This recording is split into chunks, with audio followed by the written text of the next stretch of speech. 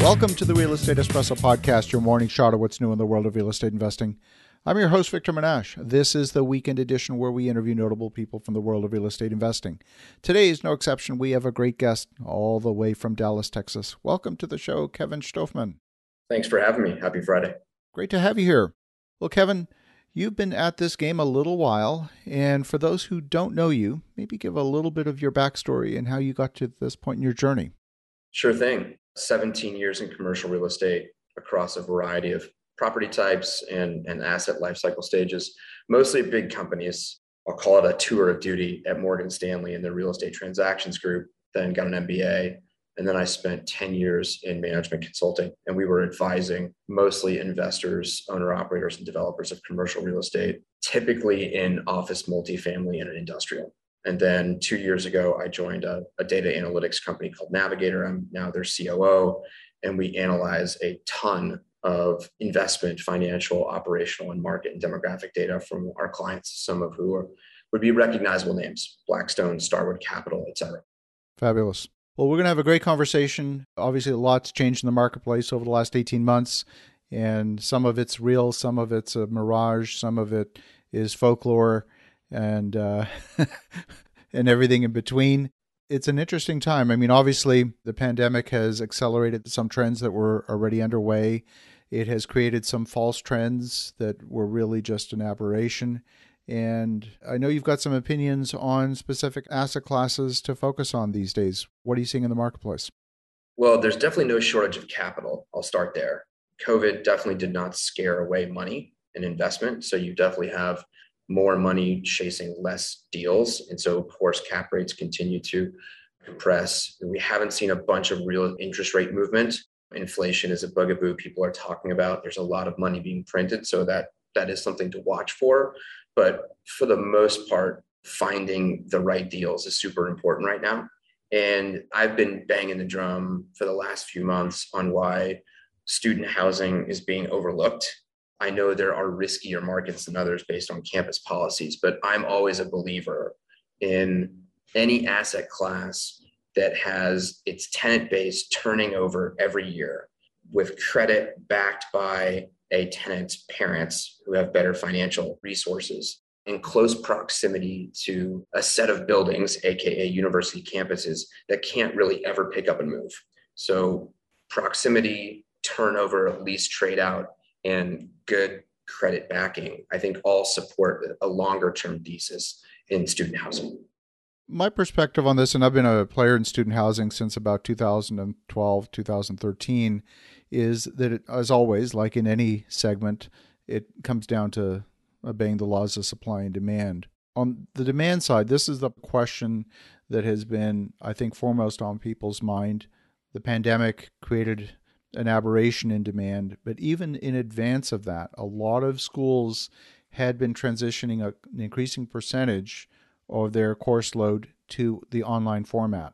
If I think about universities like UT Arlington is a great example. That campus has grown tremendously, and you're probably familiar with it because it's in your backyard. I am. Right? So 52,000 students, 11,000 units of student housing, but 52% pre-pandemic, 52% of the courses had already moved to the online format. It started as a commuter college, and I'm wondering if, in fact, it's not already overbuilt. And is that a bellwether for what might be happening in other universities around the nation?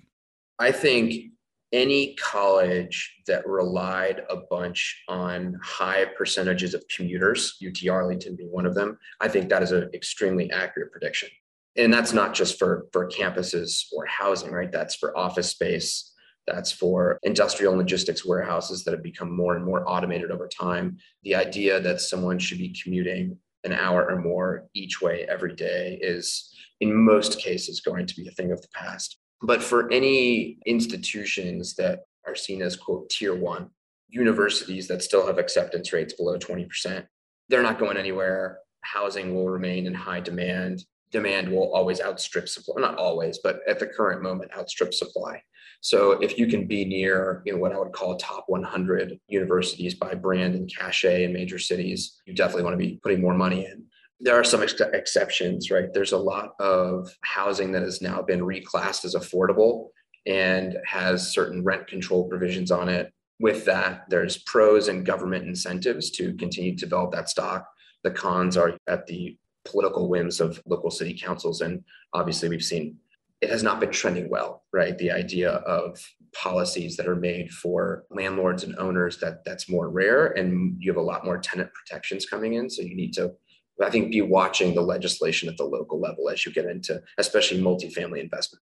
Well, and certainly student housing exists as an asset class in the marketplace, but from a legal standpoint, it doesn't exist. It's no different than any other form of housing. The landlord-tenant rules apply to that class of housing the same as anything else. So from a legal standpoint, it's no different. And like you said, if there is an increasing amount of affordable housing coming into the marketplace, that is potentially competition for what might be the pure play student housing. Absolutely. And there are a few good data sources for this. RealPage has their own set of data, but the data I've been most impressed with is by Yardi. They have a tool called Yardi Matrix. It's very much, to me, it's the most accurate data because it's coming directly from the owners. They're anonymizing the information, then aggregating it and reselling. So if you're a big player in the multifamily development space and you're choosing a data source to dip your toe into market data, I think Yardi Matrix is a good one. I agree with that. In fact, I think it was apartmentlist.com within the last year modified their data metrics, where previously they were relying on asking rents as opposed to the actual hard rents. They realized that that was in fact a source of inaccuracy, and they changed their methodology. A lot of our clients actually, as they bring the data in, they actually want to see both. They want to know how close the actual secured rents are to the original asking. So how off base are they in particular markets or MSAs? I haven't done enough deep analysis in one MSA to tell you that it's more accurate than another. But I would say the larger scale owners and operators are getting smarter as they evaluate those variances. When you look at student housing, I see a lot of the new product trying to play the amenities arms race like we've seen often in the game of multifamily. And I kind of scratch my head and say, well, wait a minute. Included in your tuition, you've got a big fancy gym and you've got, really a first-class facility at your disposal. Why do you need a gym and a pool in your student housing complex? It doesn't make any sense. Why would someone pay extra for that?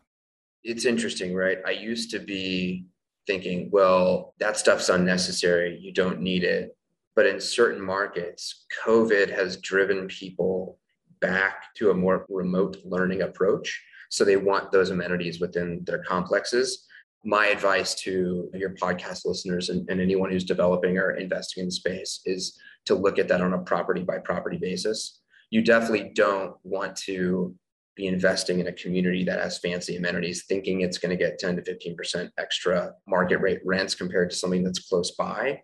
But it will be a deal maker when rents are even. That makes sense.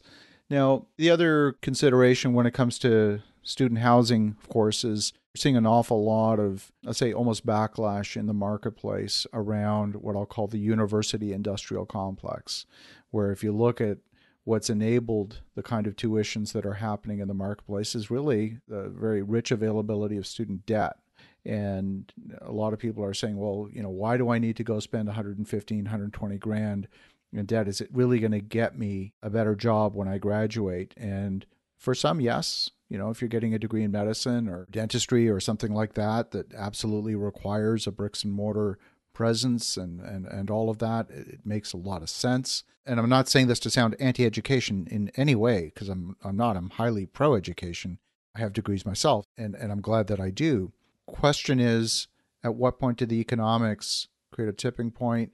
At what point do people start to back away? And even just demographics, declining birth rates, how is that going to play into demand for student housing? I think you will continue to see a flight to quality. The data wasn't very transparent. It was opaque and a black box at most of these universities on what people were making depending on what major they chose and how much student debt they took on. And in the last couple of years, you've seen a lot more buckets of data that show the tuition is not all that different university per university. If you're at the same place for a philosophy degree versus a business degree or an engineering degree, the tuition is within range of each other. And then the salaries, even in year one, you graduate, are pretty diametrically diverse. So people are making a lot more decisions, not on whether to attend a particular university, but which majors they're now choosing when they arrive. And that becomes interesting because a lot of universities have taken on debt themselves and built up student housing communities on campus that they then own. So you have this weird connection of now they have debt exposure and coverage ratios and loan to value information you want to be evaluating. And if you're going to go deep in a particular MSA, you may want to look at, is a particular student housing development that I can invest in attached to a particular named school on a campus, right? Is this dorm focused or near the School of Engineering versus is it at the School of Art History? Those are going to be different tenant bases, different levels of return, different levels of consistency. The problem is you don't get that level of granularity in every investment you look at. Yeah, absolutely. I mean, we started developing student housing in and around Temple University in Philadelphia. And not far from the university is a neighborhood that it's the old, turn of the century townhouses. One time it was a very affluent area, then became, quite frankly, became the hood, and then has gone through a bit of a resurgence. And a lot of that got converted to student housing. So those old Philadelphia townhouses became 4 and 5 bedroom student housing. But there was still a shortage. Numbers were still pretty good. The university then built their own residence building with 1,200 beds and saturated the market. So then a lot of that student housing wasn't getting filled. Rents were dropping. Some of it got converted to Section 8. It completely changed the dynamics of the market. So your point about what's happening with the campuses themselves, how do you get that data? How do you get that forward-looking view? Do you talk to the student housing office at the universities to get a sense for what they're planning? How do you get clarity? Yeah, they're so not forthcoming with numbers, but you can look at enrollment rates. That's usually your best data point. There's what the heads of universities that are trying to raise money advertise, and then there's the actual enrollment rate rolls that are typically publicly available, especially if they're state universities, which is typically where the biggest enrollment growth is. University of Texas, University of Florida, University of Arizona, right? A lot of these, especially warmer weather climates. And you can track enrollment trends not only at the university level, but by college, by schools. You can see, is enrollment growing at the engineering school versus the law school, et cetera. The only other point I would make, single family residential, this kind of idea of turning a townhouse into 4 and 5 bedroom split level units is becoming more and more in vogue. And institutional capital is going after it in a big way. You've seen Blackstone's launched an SFR fund, Starwood Capital has gone to SFR. A bunch of pensions are backing money into there. That's becoming very popular and corporatized. That definitely affects the purchase rates and costs for people that are trying to get into the space. So if you're going to invest in the SFR market individually, I would say choose carefully. But if you're looking at institutional players, it's a good space to look. Fascinating. Well, Kevin, if folks want to connect, if they want to learn more, what's the best way? Sure. I'm on LinkedIn, Kevin Stoffman. Find me. Our website, navigatorcre.com, talks a lot about the types of data we ingest, analyze, and visualize for our clients. And we're happy to help in any way we can. Fantastic.